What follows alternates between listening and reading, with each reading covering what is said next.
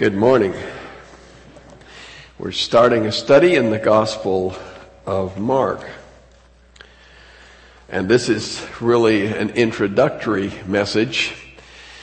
I want it to be Mark's introduction rather than mine, because he is setting the stage for his gospel. Sometimes we have a way of spending so much time in the academic circles telling people what to look for that we simply don't read the author's words and the pointers that he has given to us. And so I want to spend a little time working up to it, but most of the time looking at what Mark himself says about his gospel and in particular about his Lord. Now, we've got a few slides that I thought you would perhaps find interesting because of the whole theme of the wilderness. That's where we start, good old Google Earth.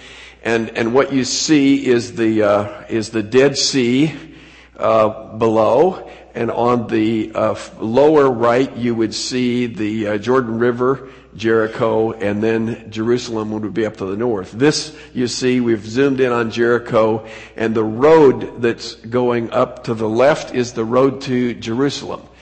And you will notice just in the colors that there around the Jordan River, there obviously is vegetation and things growing. What I wanted you to see is as you look at that next level, about the level of my arrow, shaky though it may be, notice the difference in the color and the look. That's called wilderness. You may call it desert if you choose. Now we go to the next slide. You'll see here's one picture of what the wilderness would look like. Let's just keep rolling through these and just get a feel. There actually are, as you know, are some buildings along the side, but this is basically what the wilderness of Judea looks like. Not exactly a place where you would build a city, but this is where John the Baptist commenced his ministry and began to proclaim to men that they should repent and prepare for the coming of Messiah. Well, let's take a minute and look at Mark the man just to remind ourselves about the author. And these are things that we find in the scriptures, so they are things that are probably important for us to know. He was a Jewish believer, but he was not one of the 12, as you know. Now, some people have suggested the possibility that he is the streaker that you find at the arrest of our Lord Jesus. When, remember, they grab a guy and he leaves his outer garment and he streaks off into the darkness. I don't know how we'd ever prove it, and I don't know how you'd ever get Mark to admit it, so let's just leave it alone. His mother was Mary. She owned a home in Jerusalem, and it's the place where the disciples were congregated and praying for Peter, as we find in Acts chapter 12 and verse 12. He's a cousin of Barnabas from Colossians chapter 4, verse 10, and he was one who joined with Paul and Barnabas, we probably should say Barnabas and Saul, as they were returning home from their charitable mission, you remember, to give alms to those who were going to be in need. And they brought Mark back with them in Acts chapter 12, verse 25. In Acts chapter 13, when Paul and Barnabas depart on their first missionary journey, Mark is one who accompanies them, and you remember when things started to get tough, the wimpy got going the other way, and that was Mark. He bailed out and went home, apparently fearful of the circumstances, and they were indeed dangerous and difficult. When Paul and Barnabas seek to return to those churches that had been founded on their first missionary journey, Barnabas strongly urged that Mark be brought along.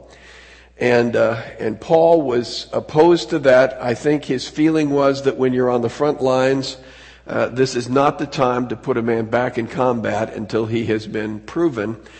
And you remember that Barnabas then went with Mark up to Cyprus and so on. And the good news is that when you look at the last accounts that refer to Mark, you discover that Paul says in 2 Timothy chapter 4, bring him with you, for he is useful to me. And Peter calls Mark his son in 1 Peter chapter 5 and verse 13. So what is it that's unique about the Gospel of Mark? What is it that we should see as those kind of defining characteristics of the Gospel that perhaps it is helpful for us to know as we look at the book as a whole? Well, it's the shortest of the Gospels. Now, that may actually be appealing in some circles. You know, it's like the kids who have to learn a Bible verse and everybody goes to Jesus wept. It's easier because it's shorter. And some might say that was true of Mark's Gospel, although I think they would discover that they were wrong. J. Sidlow Baxter has some really good comments on this, and what he says is when you strip away some of the introductory material from the other Gospels like Luke or Matthew, that actually the content in Mark is greater than the content in those. And one of the things that he mentions is it takes Matthew 9 chapters to get to the point that Mark starts. So, it's like, I can see Mark saying, with that word immediately, come on, man, get with it. Let's get to this thing. All right. No opening genealogy, as Matthew and Luke would present. No birth account.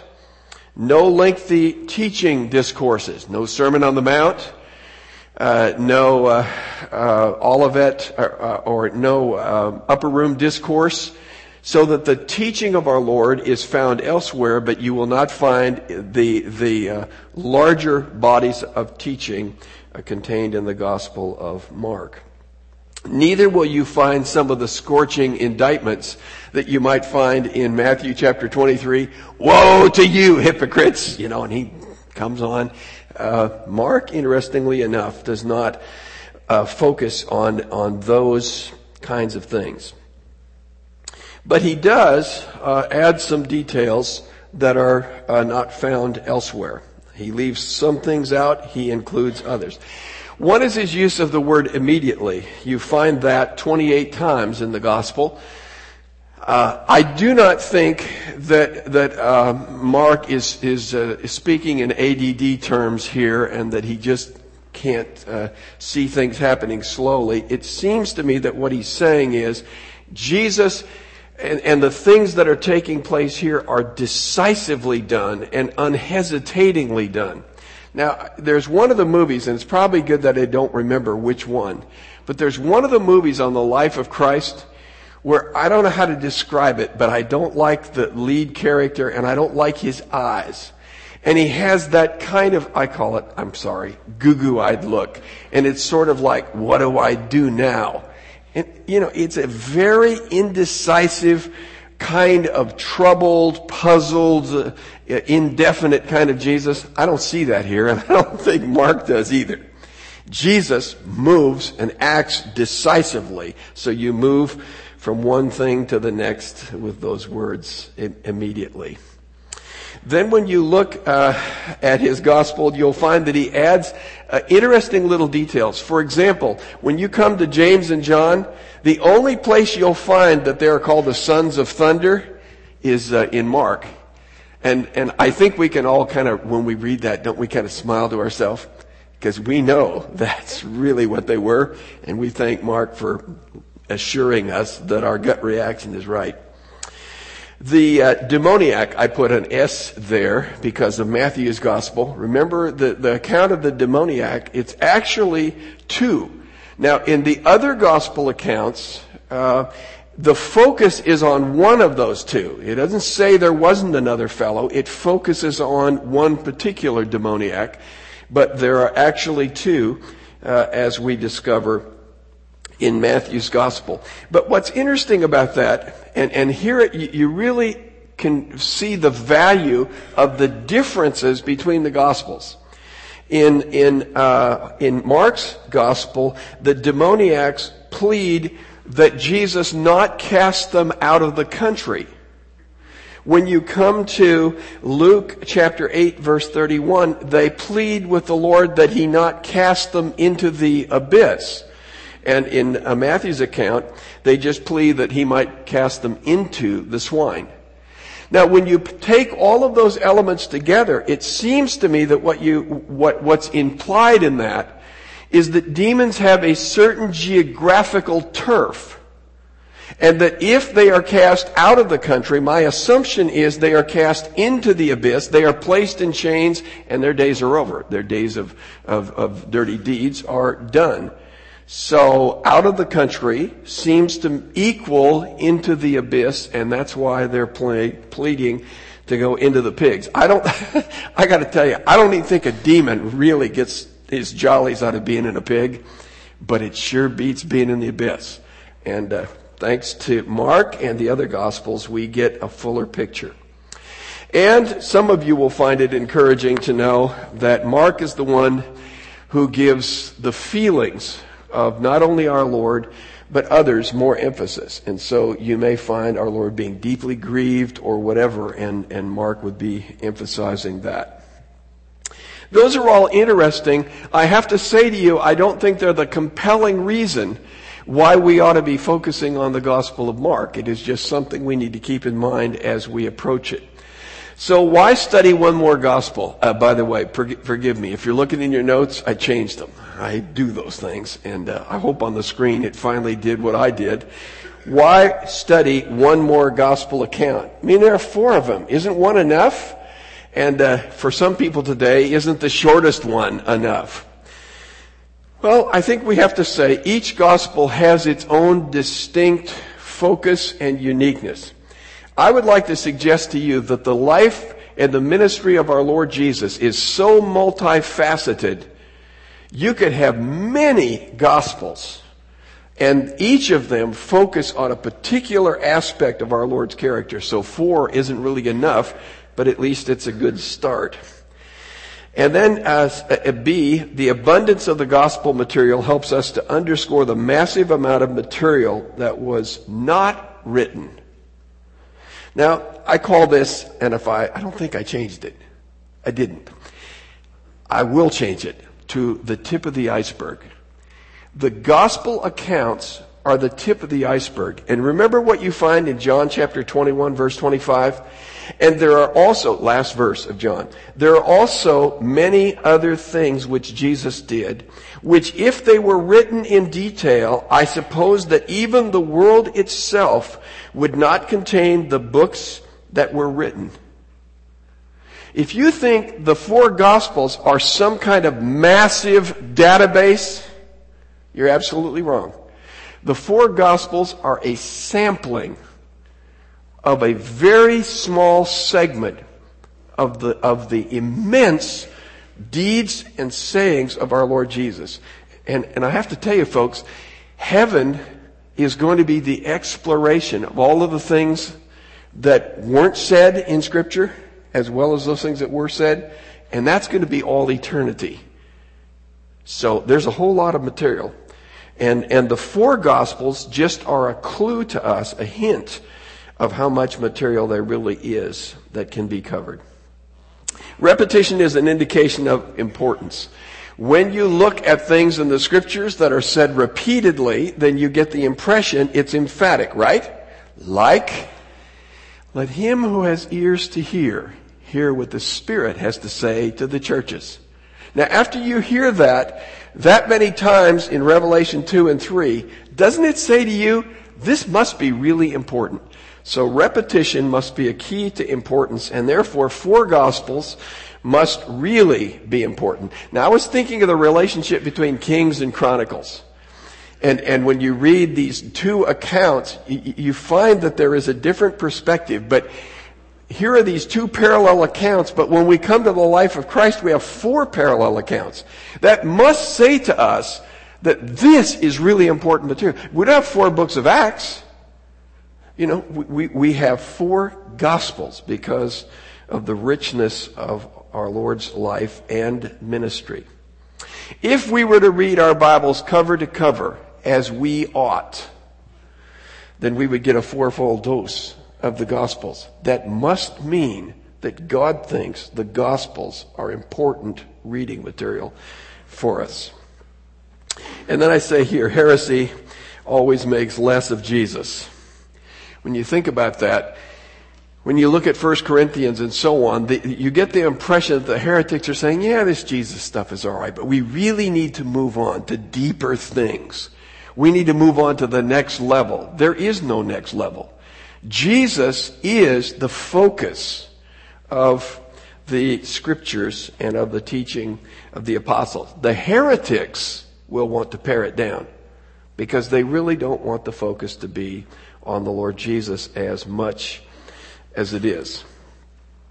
So Jesus and the gospel are the focus of the Bible, Old Testament and New. When you look at John chapter 5, verse 39, Jesus says, search the scriptures which speak of me. Luke chapter 24 and verse 27. Remember, Jesus now is speaking with his disciples after his resurrection, and he's going through the whole Old Testament, showing how the Old Testament spoke of him. It's all about Christ. 1 Corinthians 10 verse 4 is the story about the rock that was following Israel was Christ. When Dr. Walke was teaching at the seminary, he said to us one time, men, when I read the Old Testament, I pray, help me see Jesus. Help me see Jesus. There is a lot of Jesus to see in the Old Testament. That's why Jesus says in John, Abraham saw my day. The Old Testament is filled with Jesus. The Old Testament is focused toward Jesus. So why shouldn't we have a lot of Jesus in the New? Jesus is the focus of the Apostle Paul. He basically says, I know it's paraphrased, I'm old Johnny One Note. All I do is preach Christ and Christ crucified. That's my only message. That's all I got. Nothing else in the bag.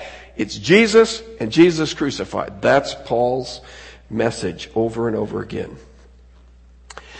All right. I already have the heresy thing, so we'll just say in its place, heaven is all about Jesus. When you think about it, heaven's about being with Jesus. So why not have a little warm-up? And 4 books is just a part of that piece. And I guess I would say this, friends. Here's the reason why we ought to be all interested in the Gospel of Mark. Because we should never get enough of Jesus. We should never have enough of Jesus. And we ought to be licking our chops. Are there 3 other Gospels? You bet. But isn't it great there's one more? Don't you wish there were 6 more about Jesus? You can't get enough of Jesus. And that's why we should be excited about doing it one more time. I say doing it one more time in the sense that in my years here, I've done every other gospel but Mark.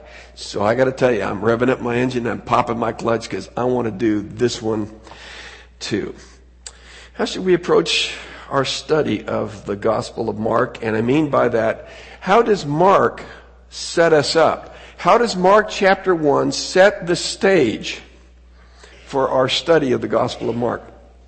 By the way, I want to point out one thing in verse 1 of Mark 1.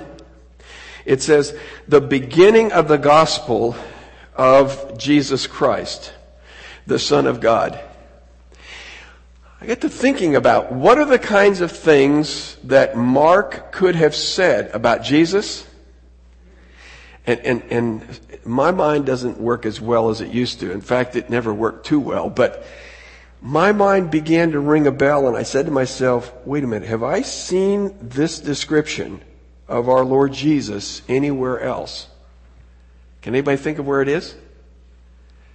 Peter's great confession.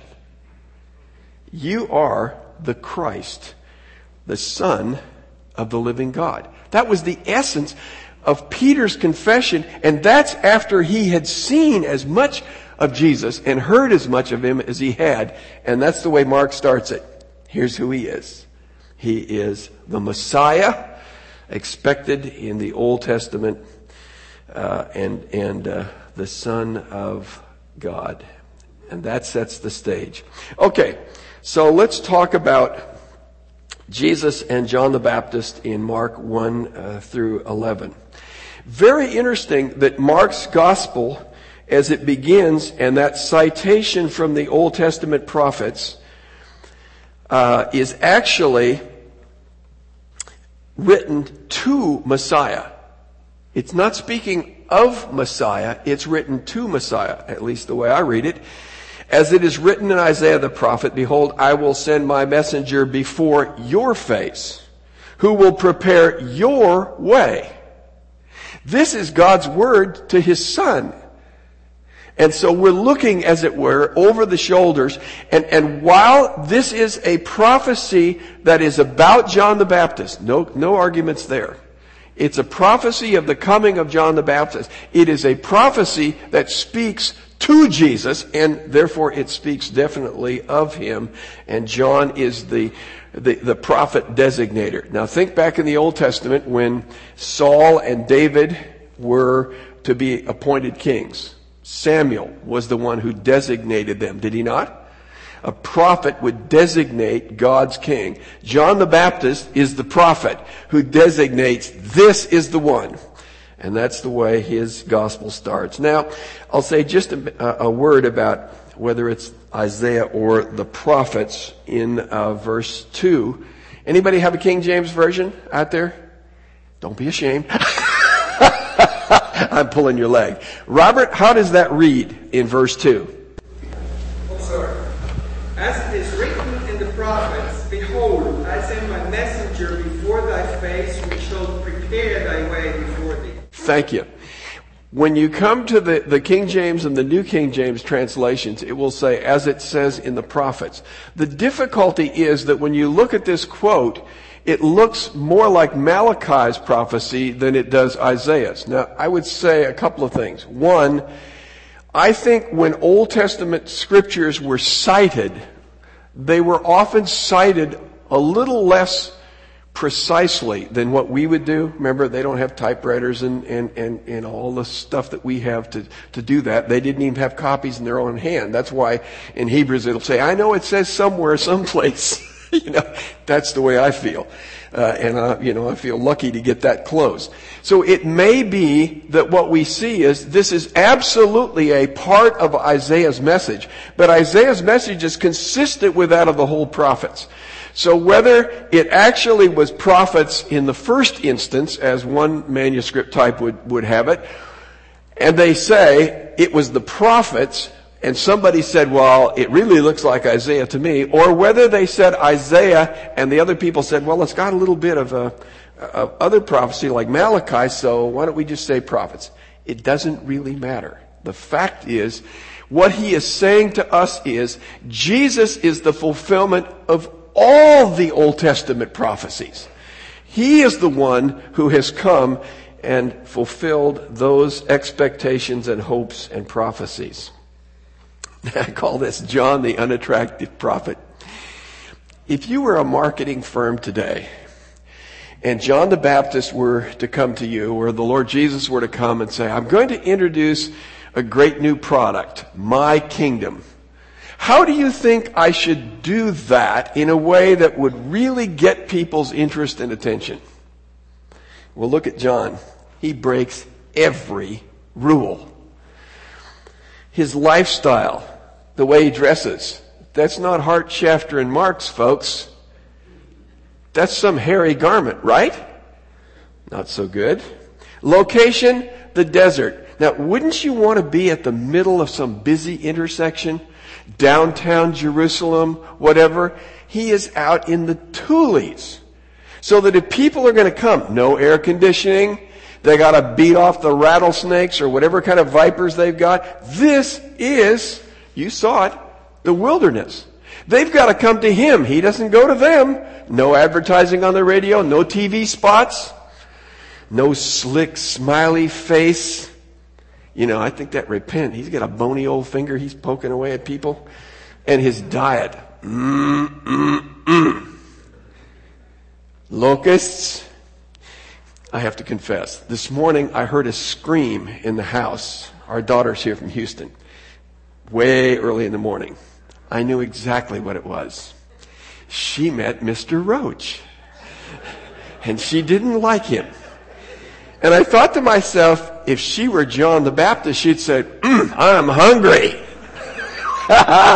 What a difference a few years makes. And wild honey. Now, I don't know if you know this, but all honey doesn't taste the same. In fact, if you look at honey, I'm not really a honey fan, but you got clover honey and whatever. Wild honey, it's like the difference between a really gamey deer and a nice, grain-fattened steer. Okay? There's a difference in the taste. So what I'm saying to you is, this guy's menu was really not attractive, and people said, oh, what a spread this guy does. Now, Jesus fed the 5,000. They got bread and fish. You see John saying to these guys, you want some of mine? No, I'm not hungry. No thanks. It wasn't appealing. That's my point. His miracles were non-existent. John chapter 10 tells us John the Baptist did no signs. Now, you have to stop and think about that for a while, but nowhere when it speaks of John does it speak about any miraculous signs. And so you have to be saying to yourself, what in the world is there about this character that brings people out of Jerusalem, out of Judea, into the woods, and then you get this message. Repent, confess your sins, and be baptized. Now, even the baptism part wasn't hot. If you were to look at the water, if it was the Jordan or wherever it was, do you remember my old friend Naaman, 1 Kings, when the prophet Elijah says to him, you need to be baptized. Is that Elijah or Elisha? Anyway, so maybe Elisha by then, I think it is. So he says to him, you need to be baptized. Go in 7 times. And he says, why would I get in this mud hole? I mean, we've got these crystal clear flowing rivers. I'm not getting in that. This was not an exciting thing. And by the way, it wasn't some well-honed tradition. Everybody says, oh yeah, baptism, I know about that. We know about it. These people are saying, what for? So all of this stuff that John does is really countercultural, counter-popularity, and you have to say to yourself, he did everything wrong in marketing terms. What a mess this guy was. And yet, look at the crowds. They gather out, and the gospel makes it very clear, these are a lot of people. And all the country of Judea was going out to him. That's a big crowd, folks. And you have to ask yourself, why? No slick marketing, no fleshly appeal, no easy believism, but only the promise that Messiah is coming. And if you look at all of it, he's coming to judge. Here's the interesting thing. Not one word about him coming and kicking Rome out. It's all about him coming to judge his people. And that they had better confess their sins in preparation for him. The only thing you can say, I think the only thing I can say is, here is a people whose hearts have been prepared by God, who have an expectation, but what John is saying is not really precisely aligned with this, here comes the Messiah, out goes Rome, and away with the kingdom. Even the disciples were into that. See, when you have this whole thing about Jesus in the last week, and they cry out, give us Barabbas, not Jesus, you need to understand, Barabbas was their kind of man. Barabbas was a revolutionary. Barabbas did not mind shedding blood. And Barabbas wanted to throw Rome out.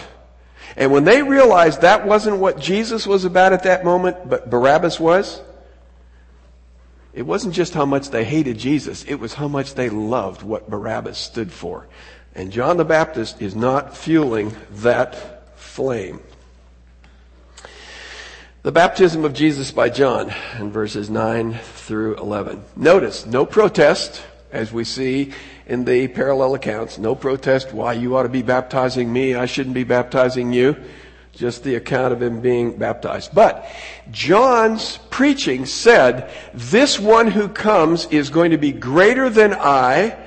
I baptize with water. He will baptize you with the Holy Spirit. So this one who is coming is one who will be marked out by the Holy Spirit. Is it any wonder then that what his account does is tells us, and it's interesting to me, some of the translations kind of mess it up. And they talk about, the heavens opening, and it's like, the kind of this, the curtain opens, whatever. It says they were torn apart. The heavens were torn apart, and the Spirit came down upon our Lord Jesus. Now, if He's the one who is going to baptize people with the Holy Spirit, if they're going to get the Holy Spirit from Him, then obviously He needs to have the Holy Spirit to give. When you look back in Numbers, and you read the account of Moses and the 70 who are going to have a portion of His Spirit upon them, when the Spirit comes upon our Lord, it empowers Him, and it also will be the Spirit which He will bestow on others. Then we come to the temptation of our Lord Jesus in verses 12 and 13. Notice what isn't said. Short account, right?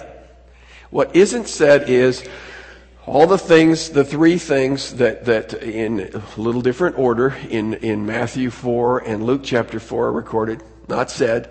It's not even said in a sense that our Lord Jesus came away victorious, which He did. It simply says this: He was in the wilderness, He was tempted by Satan, and He was with the wild beasts. Isn't that interesting? With the wild beasts. It doesn't sound so bad to us. I mean, it's like going to the zoo, right? Wild beasts are there in the cage. I got to tell you, folks, when I was in India, and there was a really nice zoo. I've seen some not so nice zoos, and you're wondering whether those cages are going to actually hold those critters, especially the venomous snakes. But one of the guys that's looking for, the zookeepers that's looking for a little extra money, which they all are, he comes to me because I'm looking at this king cobra, and he's hanging off these rafters up there, and he says, come.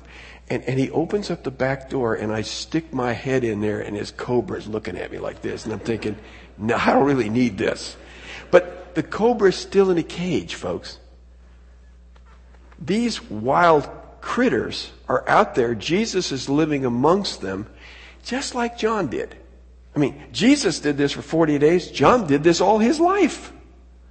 The wild critters. Jesus is identifying with John, but He's also identifying with Israel. Because Israel was out in the wilderness, and they had serpents and scorpions, we're told. They lived with the wild critters too. And that was a part of the testing that God had for our Lord and for Israel. And I think what you see is our Lord is standing in Israel's place. Well, that gets me to my next point. The wilderness in Scripture. Where does all this take us? Well, I have to say, and I'm cheating, I know. But you need to look at the context of all of chapter 1. And all of chapter 1 is linking Jesus with John and the Old Testament prophecies, and proving that Jesus is the one with greater authority. Now, when John says He is one who is of greater worth, I'm not worthy to untie the lace of His shoes. He's also the one who has greater power than John. So Jesus now has the power of the Holy Spirit. He begins to cast out demons, heal Simon's mother-in-law, heal the leper, and all of the things. What you see now is Jesus has great power. The interesting thing about it is, when He heals the leper, He tells him to keep his mouth shut nicely, but He tells him, don't tell anybody, right? We giggle because He didn't, and we think, oh, isn't that so good? What's the end result? Look at the last part of Mark chapter 1. He says to him, verse 44, see to it that you say nothing to anyone, but go show yourself to the priest and offer for your cleansing what Moses commanded for a testimony to them. But he went out and began to proclaim it freely and to spread the news about, to such an extent that Jesus could no longer publicly enter a city. but stayed out in the unpopulated areas. That's the word wilderness, same word. And by the way, in verse 35, when Jesus went out to a lonely place, same word for wilderness. He goes out there. But the way it ends, Jesus, like John at the end of this chapter, is in the wilderness, and the crowds are fleeing out to him. So what you see is that Jesus and John are just alike in a way, with this difference. Jesus now has the Spirit of God in great power, so that he proves himself to be the one that is greater than John, but he's also the one who is like John in the wilderness, people coming to him. Chapter 2 is going to show us, if chapter 1 then is showing us the popularity of our Lord Jesus and his power, chapter 2 shows us the opposition to our Lord Jesus that arises so quickly in chapter 2. And in chapter 3, what you end up is already the religious leaders are trying to figure out how they may cause Jesus to lose his popularity with the crowds, which of course never really happens except at that period of time when he is at the cross. 6 times in Mark chapter 1, the Greek term for wilderness is used. It's used 118 times in the Pentateuch. Genesis, Exodus, Leviticus, Numbers, Deuteronomy. 118 times. 98 times in Isaiah, Jeremiah, and Ezekiel. If you look, I have a program which takes the frequency of use, and it's got this bar graph thing. And when you look at that, you've got little things, and all of a sudden, whoosh, out goes this bar for those 3. And they're all prophetic, right? All prophetic books. And somehow this whole theme of the wilderness is being brought up and brought out. Because I think the reality is that Israel lost it, so to speak, in the wilderness. Right? And they never really, according to Hebrews, entered into rest. So in a sense, Israel's starting all over in the wilderness. But it's really our Lord Jesus in the wilderness who overcomes Satan, who proves himself worthy of the Father's love and blessing, and therefore worthy to be the Messiah. So you see the wilderness. And I'll tell you this, I did my master's thesis. I know it's going to bore your socks off. I did my master's thesis on the Exodus motif, the theme of the Exodus in Isaiah 40 through 55. Another guy, Ron Allen, did his doctoral dissertation on the Exodus motif. There is a wilderness motif that I think is worth thinking about. And this thing really points to it. And I think that's what Mark is doing, is getting this wilderness theme going, because it is so significant in prophecy. But if you were to look in the Old Testament, you would discover, and this is Deuteronomy 8 heavily, it is the place where God tests men. The wilderness is where God puts men to the test to see what is in their hearts. It's the hard times of life that test us, not the easy times. And the wilderness did that. It is also the place of God's provision, protection, and blessing. When you look at the theme of the wilderness, God is saying, it's there that I cared for you. Your shoes did not wear out. You did not lack for food or water. And sometimes I even gave you roast bird, right? A little too much, but it wasn't that it was lacking. So God cared for his people in the wilderness. And the wilderness is the place of great beginnings. Think about Moses. Where does he encounter God and get his commission? In the wilderness. The Exodus is really about the wilderness. Let us go out to the wilderness where we will worship our God. And of course, all that went there. David. Where are the greatest Psalms of David written? In my opinion, they're written in the wilderness when he's fleeing from Saul. Elijah, it's the wilderness where Elijah throws down his prophet's badge and says, I quit. You may think that's the end. The reality of it is that's really the beginning of Elijah's ministry. There's a little prelude, I know, with the widow and all that stuff. His public ministry seems to really begin after that point, after his wilderness experience and God's dealings with him. I've got a couple things to say to you, and I won't say everything that's on my notes. One, great things come from humble origins. Great things come from humble origins. Now, if you're selling soap or toothpaste or other stuff, you may need marketing. That's fine. But I got to tell you, what God does often has what seems to be a very insignificant beginning. The birth of a baby into a poor family. Hasn't even got a place to rent for the night. The birth of the nation Israel. In Deuteronomy, you know what the Israelites are to say when they get into the land and they experience prosperity? They're to say this: a wandering Aramean was my father. What does that say? I wasn't so hot. And remember, God says to the Israelites, don't you get cocky about the blessings that I've given to you. I didn't pick you because you were great in number. I didn't pick you because you were such a cool people. I just had to have you on my team. You were stubborn and stiff-necked. Wandering Aramean. We could say that, I suppose, for all of us. The kingdom of God, our Lord describes in Mark chapter 4 as a little seed, right? A mustard seed.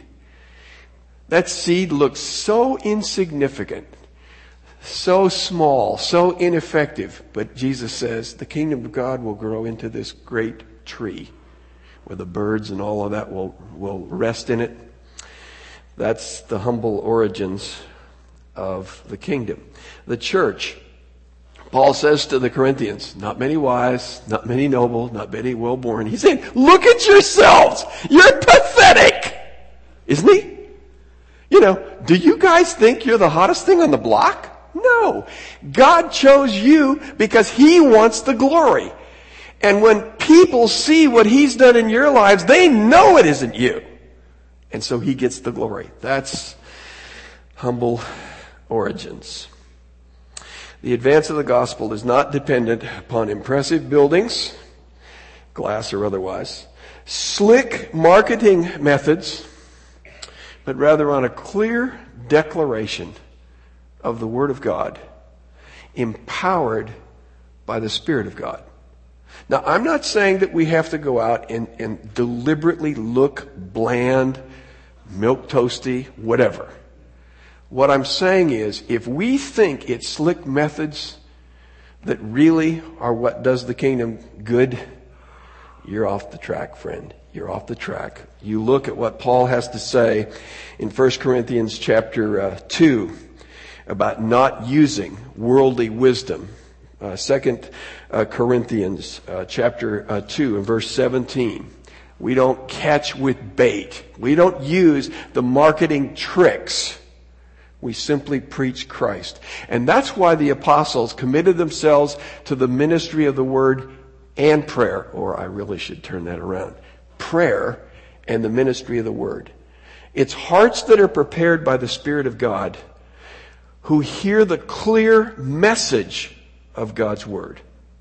And then the Spirit enlivens them.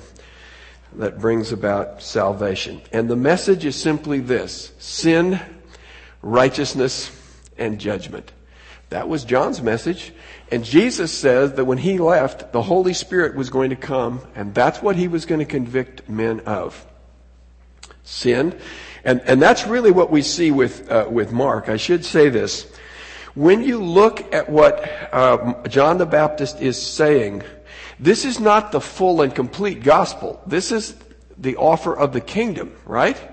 To Israel. And a call for them to repent. But the reality is the disciples of John the Baptist in Acts chapter 19 that Paul came across at Ephesus. Remember, they were calling themselves disciples, people of the way or something like that. Paul encounters them and says, you guys gotten the Holy Spirit yet? What Holy Spirit? And then he says, well, then what were you baptized unto? Well, John.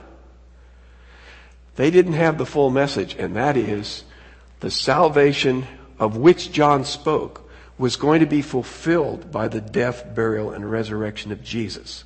That's the gospel message, and that's the message which the Holy Spirit empowers by His ministry. Well, that's what the gospel is.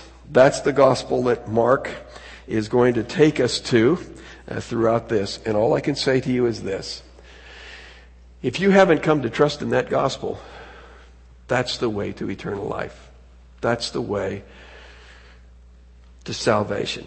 But it begins, as John says, by the acknowledgement of sin. People who aren't sinners don't need to be saved.